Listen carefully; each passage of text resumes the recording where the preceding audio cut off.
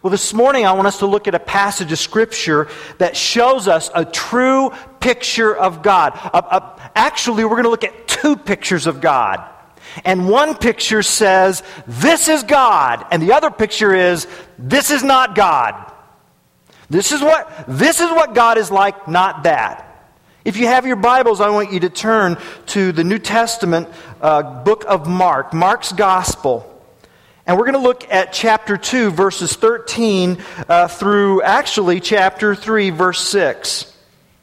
You'll find that on page 708 of your church Bibles, the navy blue Bibles in the pouch in front of you. If you don't have a copy of God's Word, please take one as our gift today. And these verses are really several short scenes, several short one-act plays in the life of Jesus where he butts heads with some religious leaders called the Pharisees. And these verses really deal with conflict that he had with the Pharisees. Some Bible teachers call these conflict scenarios, or controversy scenarios, or controversy narratives. But it's not about, where Jesus butts heads with them about their picture of God, which is really just a picture of petty religious rules. But the truth of the matter is, this is really not about petty religious rules. It's really about the question, who rules? Who rules? Which picture of God rules in my life? Is it a picture of freedom, or is it a picture of bondage? And which picture do you want hanging on your wall? Well, we should look at these contrasting pictures and then make up our minds here. Verse 13 begins, once again, Jesus went out beside the lake. That's the Sea of Galilee. A large crowd came to him, and he began to teach them. As he walked along, he saw Levi, son of Alphaeus, sitting at the tax collector's booth. "Follow me," Jesus told him, and Levi got up and followed him. While Jesus was having dinner at Levi's house, many tax collectors and sinners were eating with him and his disciples, for there were many who followed him. When the teachers of the law, who were Pharisees, saw him eating with the sinners and tax collectors, they asked his disciples, "Why does he eat with tax collectors and sinners?" On hearing this, Jesus said to them, "It is not the healthy who need a doctor, but the sick. I've not come to call the righteous, but the sinners." Now John's disciples and the Pharisees were fasting. So here's scenario number 2. Some people came and asked Jesus, "Well, how is it that John's disciples and the disciples of the Pharisees are fasting, but yours are not?" And Jesus answered, "How can the guests of the bridegroom fast while he is with them? They cannot, so long as they have him with them. But the time will come when the bridegroom will be taken away from them. And on that day they will fast. No one sews a patch of unshrunk cloth on an old garment. If he does, the new piece will pull away from the old, making the tear worse. And no one pours new wine into old wineskins. If he does, the wine will burst the skins, and both the wine and the wineskins will be ruined. No, he pours new wine into new wineskins." That's scenario number 2. Scenario number 3. One Sabbath, Jesus was going through the grain fields, and as his disciples walked along, they began to pick some heads of grain. The Pharisees said to him, "Look, why are they doing what is unlawful on the Sabbath?" He answered, that's Jesus, "Have you never read what David did when he and his companions were hungry and in need? In the days of Abiathar, the high priest, he entered the house of God and ate the consecrated bread, which is lawful only for priests to eat. And he also gave some to his companions. And then he said to them, the Sabbath was made for man, not man for the Sabbath. So the Son of Man is Lord even of the Sabbath."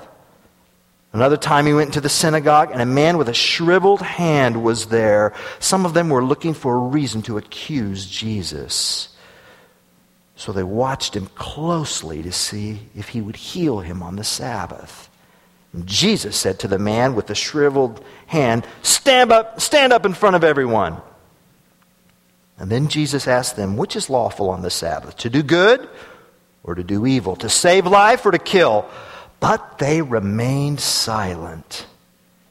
And he looked around them at them in anger, and deeply distressed at their stubborn hearts, said to the man, stretch out your hand. He stretched it out, and his hand was completely restored.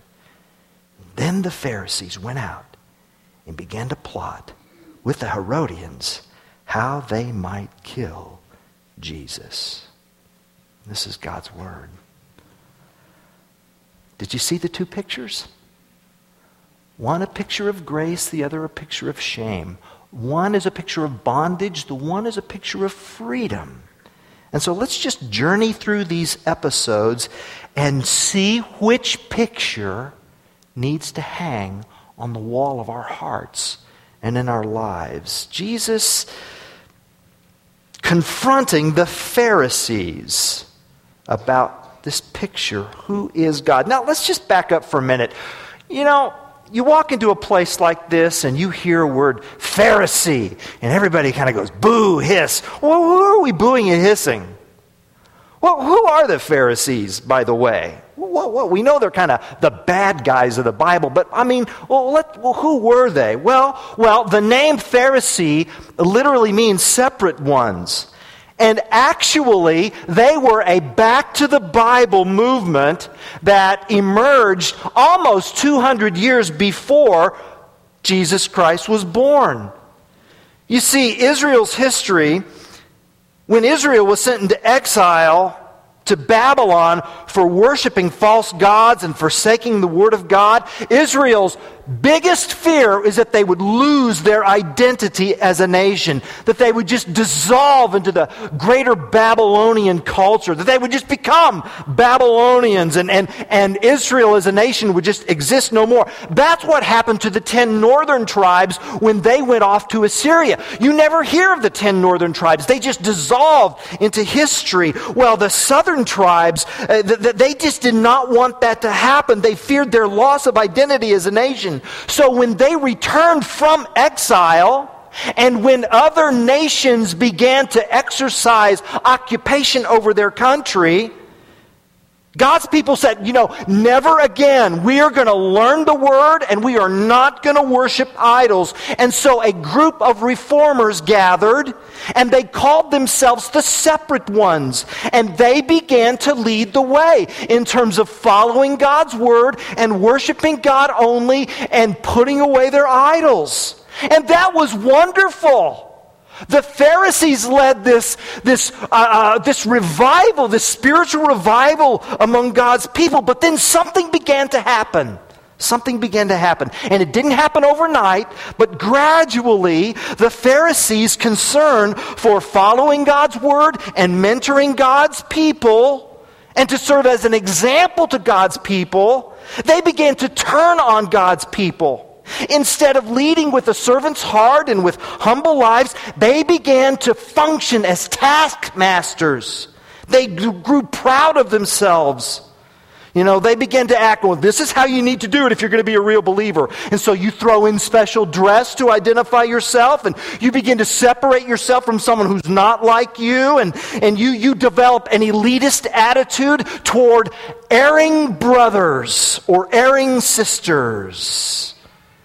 And then you label such spiritually lesser people sinners. Did you notice in the church Bible, when you see the word sinners here, it's in quotation marks, you see?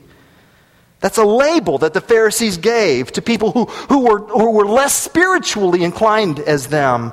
And so the Pharisees morphed into this rigid, calcified fraternity of influential rule keepers. And by Jesus' day, they had become more interested in procedural correctness than a heart passionate for God, passionate for God's people, and passionate for God's Word. In fact, here is a poem that described some of the Pharisees. It goes like this. We are God's chosen few. All others will be damned. There's room enough in hell for you. We can't have heaven crammed. Well, that was their attitude. So you can imagine how aghast the Pharisees were at verses 13 through 17 when Jesus calls Levi, and we think that's another name for Matthew because there's a parallel account in Matthew 9, 9 to 13. Matthew 9, 9 to 13. You can look that up. Jesus calls Levi, who is a toll collector, a tax collector for Herod Antipas. Levi collected taxes on goods being shipped back and forth along the trade route there in the northern part of the Sea of Galilee. And it was a dirty business. It was very corrupt.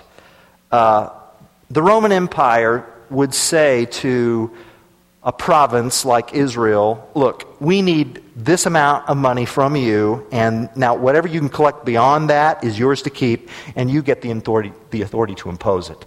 And that's just a recipe for corruption.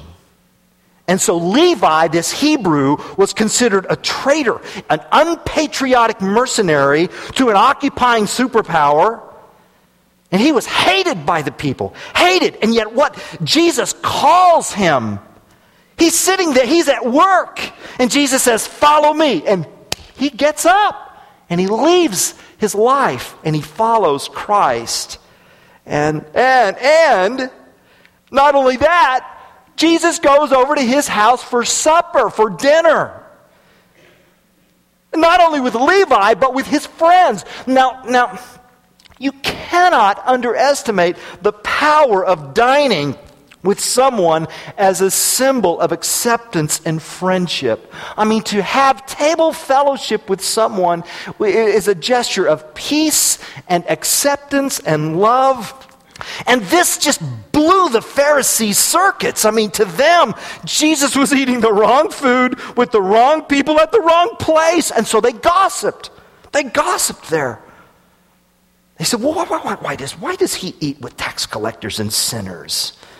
Why does he do this? They're gossiping. And Jesus got wind of this, and he just replied. He said, well, it's not the healthy who need a doctor, but the sick. I've not come to call the righteous, I've come to call the sinners. And you have to understand, when Christ said that, he wasn't suggesting that the Pharisees were healthy. And he certainly wasn't suggesting that they were righteous. He's being ironic. Jesus is showing us a picture of God, the God who frees us from religious elitism by loving people no matter who they are. Think about this. Think about this.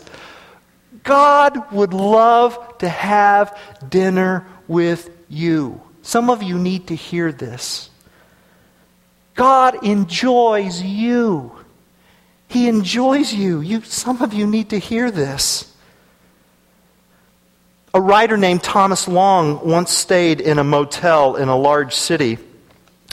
And when he got into the motel, he saw a sign in the elevator that said, "Party tonight, room 210, 8 p.m., everyone invited." And Thomas Long remembers thinking, well, I wonder who might be there. Who might come to that party, What, the tired sales executives, bored vacationers, weary travelers, people searching for something other than just a dull evening in a motel away from home. But Thomas Long later discovered that the sign was a hoax. It was just a cheap practical joke. And then listen to what he wrote.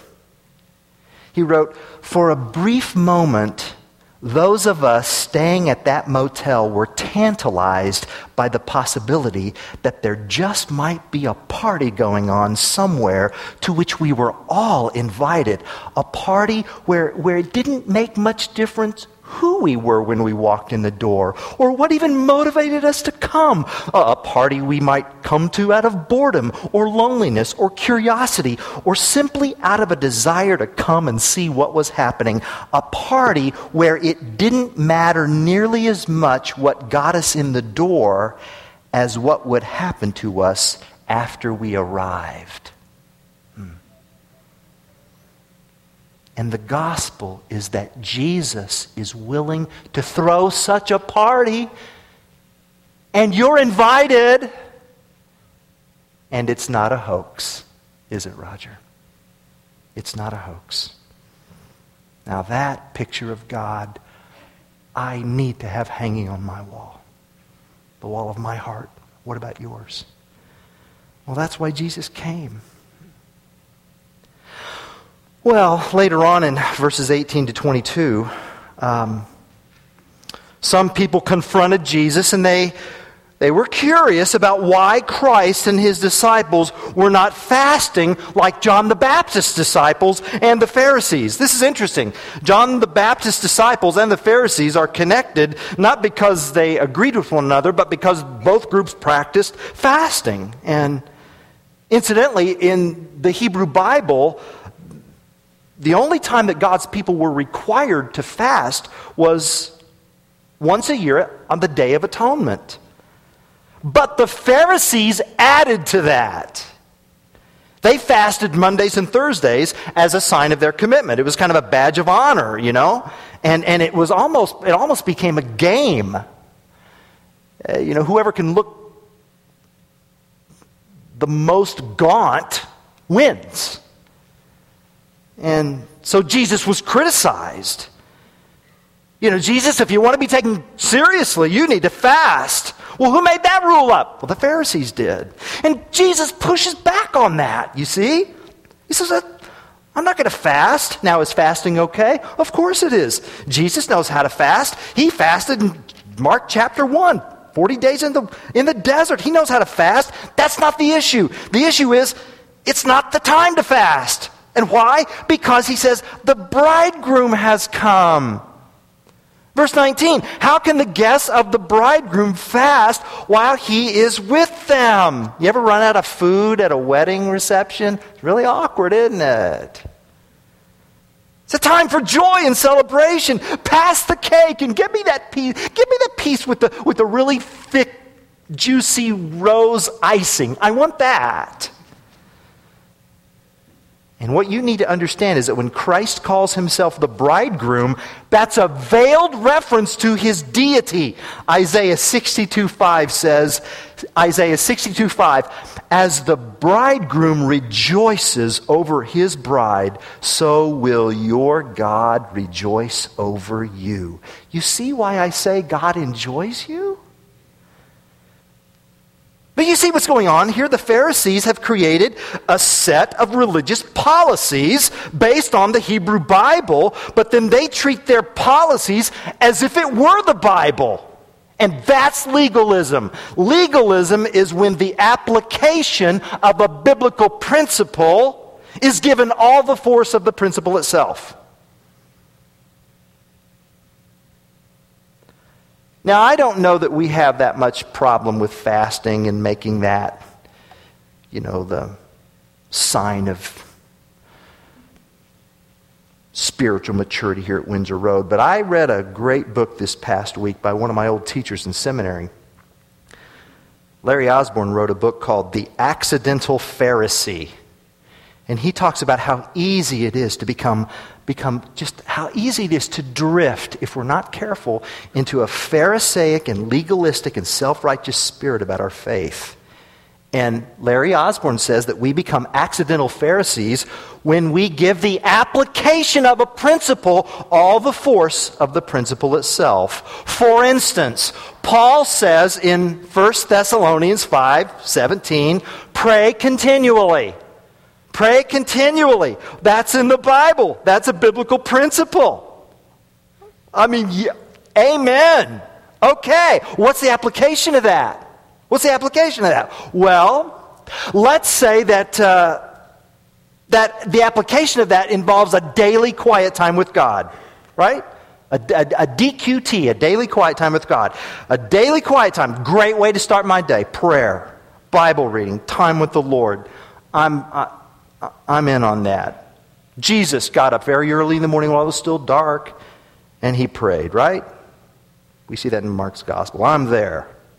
But if you bought into the Pharisees' picture of God, you would find yourself either racked with guilt or swollen with pride. You see, the accidental Pharisee would worry all day. Am I keeping this command? Am I keeping this command? Did I do it? I'm driving a car. Should I close my eyes? Did I do this right? Am I pleasing God enough by my prayers? And then here's what happens. One of two things occur. If you don't feel like you are, then you're plagued with guilt. And then if you do feel like you are, then you wonder, well, why isn't everybody else doing it like me? What's wrong with them? So on the one hand, you obsess over yourself. What's wrong with me? But on the other hand, you begin to obsess over others. What's wrong with them? But isn't the point of a daily quiet time about God? It's not about you. And it's not about others. You see? Here's another example. Last year we did a series called Radical. Okay? And it's about going deeper in a sacrificial way with their time and talents and treasure. And as a result, many of you have become more generous. You've taken more spiritual risks. And you've let the Lord take you to places that you would never have gone on your own. But can you see how tempting it would be to turn your radical life into a badge of honor where you then judge someone else's spiritual life based on how radical you are? That's becoming an accidental Pharisee. Oh, and here's another. Our church is missional in the community and abroad. I mean, locally, we've done 2 weekends of service, Family Resource Day each year with Salt and Light. There's going to be an agape feast today at Restoration Urban Ministries. And internationally, we support missionaries abroad and stateside. We do missions trips. Operation Christmas Child is coming, And the evil one would love us to view these wonderful ministry initiatives with Pharisaic pride. Look what we're doing for God. God, you're welcome. I'll mention one more. Spiritual gift projection. Spiritual gift projection. You know what that is? Gift projection is the toxic belief that my calling is everybody else's calling. Right? It disfigures the body of Christ by insisting that the ears become eyes and hands become feet. And it looks like passion for mission, but really it's just candy-coated pride. And here's what it looks like. Let's say, to borrow the Apostle Paul's analogy of the body of Christ, let's say that you're an eye in the body of Christ. So spiritual gift projection occurs when you either wittingly or unwittingly devalue the other parts, like the ears, and you start viewing them as second-class body parts because, ears can't see anything. And so you're an eye. So you start attending some special vision conferences where you gather with other eyes to celebrate the beauty of sight. You learn new ways to sharpen your vision. And then you watch guest eyes come up to a podium and bemoan the terrible blindness that ails the rest of the body. And then eventually you join a vision-focused church where you can study the latest in biblical optometry. And you congratulate yourself for your clarity of vision in a world gone blind, all the while hardly noticing that you and your eye friends can't do anything else but see. You have no feet for walking, no mouth for talking, and no ears to hear anything but your own thoughts. Okay. The accidental Pharisee. Wow.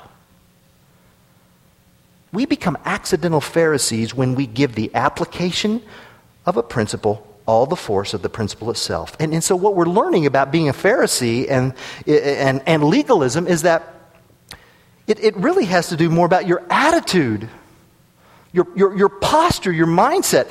Interestingly enough, Jesus and the Pharisees actually agreed on some key doctrinal issues. They both believed the sovereignty of God. They both believed free will and human responsibility. They both believed the existence of angels and demons. They both had a zeal for the Word of God. They both believed in the resurrection at the last day. There was no argument there. The argument was about their attitude. Their attitude. Legalism is an attitude of self-righteous arrogance that causes a severe case of plantar Pharisee-itis. Huh?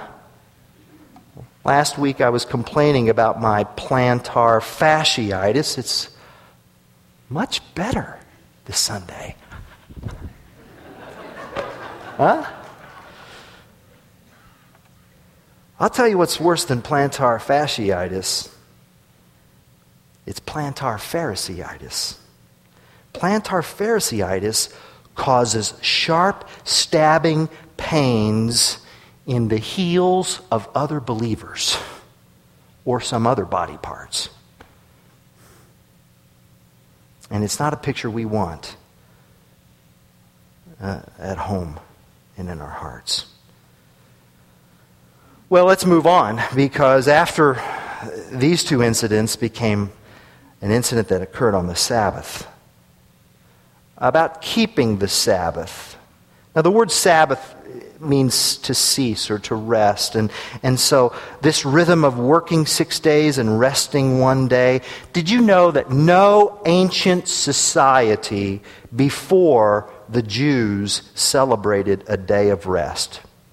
The gift of God's people to the world was the gift of Sabbath. There wasn't anything like that beforehand. And God's people, who had endured 400 years of working every day as slaves in Egypt, now they got to celebrate their freedom.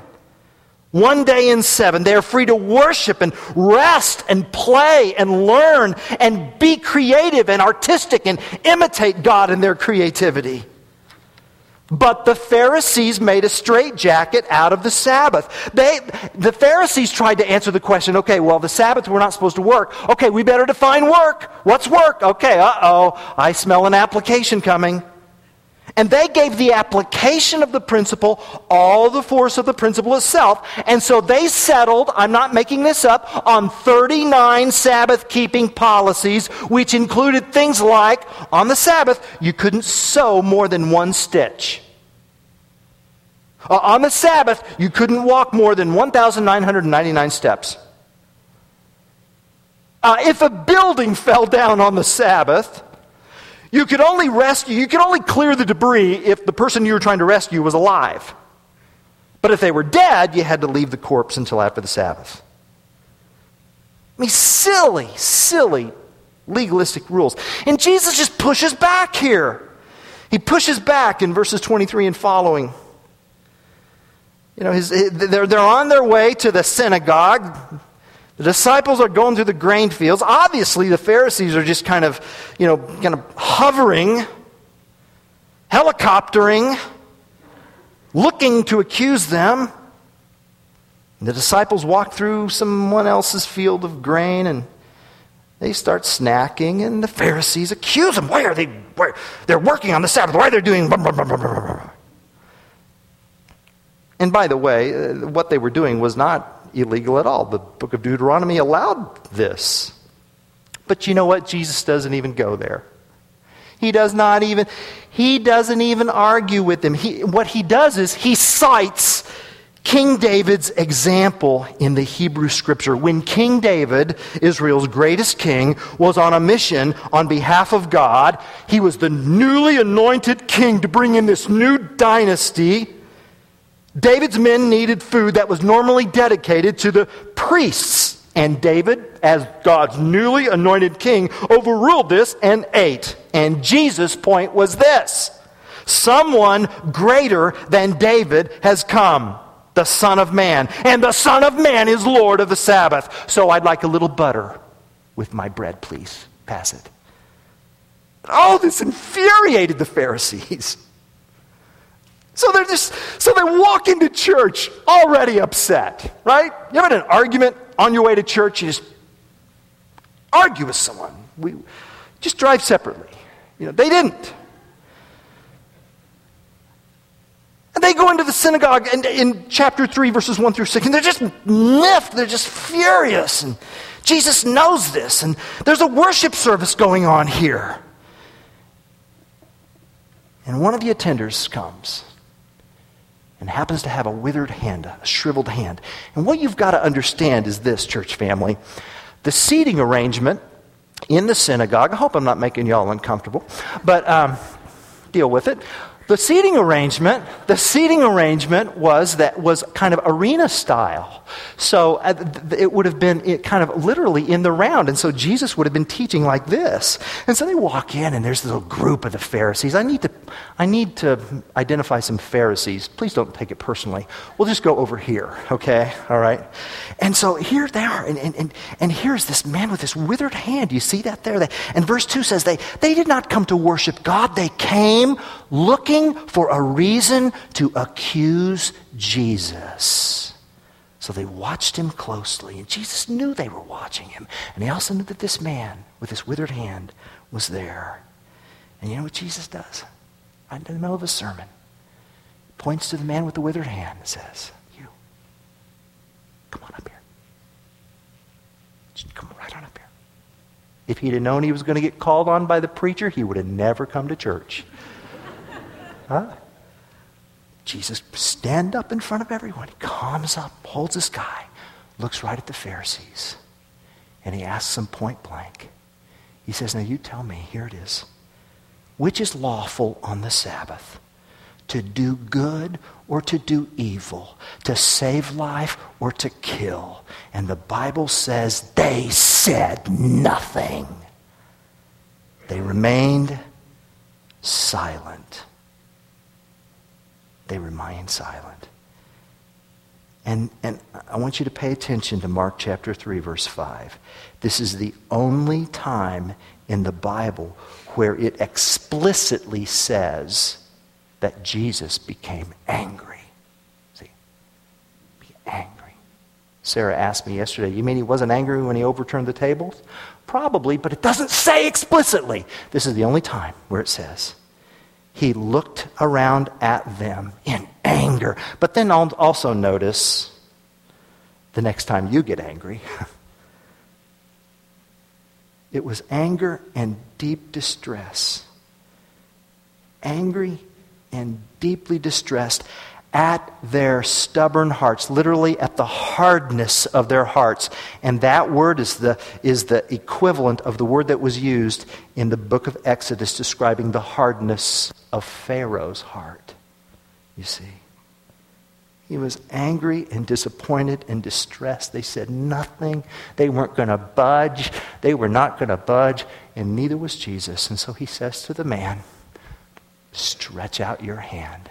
And when he did, it was whole. He could go back to Jerusalem now. He could participate in temple worship. He could have his job back. He could support his family. He could be a contributor to the community, you see, all because Jesus had healed him. And notice, Jesus didn't even touch him, did he? There was no touch. Jesus said, "Extend your hand." And he was automatically, so the work that Jesus provided was a word of healing.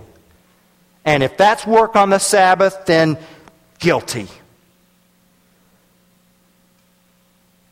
And then these dark verses, this dark verse that concludes in Mark 3. Then the Pharisees went out and began to plot with the Herodians how they might kill Jesus. "So you tell me who broke the Sabbath. You tell me who broke the Sabbath. Was it the one who did good?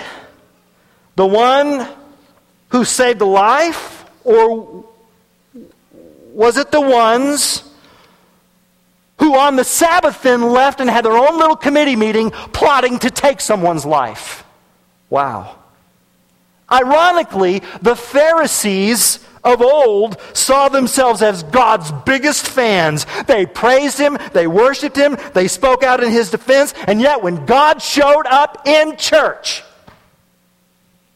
they fiercely opposed him. Wow. And what I learned there is that, becoming a Pharisee and legalistic Pharisee behavior causes me to do the very thing I promised I'd never do. Because legalism becomes an idol, a false god. I said I'd never worship, and then I do. And that's why legalism cannot coexist with Jesus.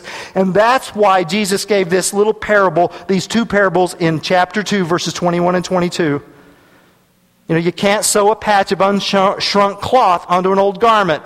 Because then when you wash the whole piece, then it'll pull away from the old, and then it'll make the tear worse. You can't put new wine into old wineskins.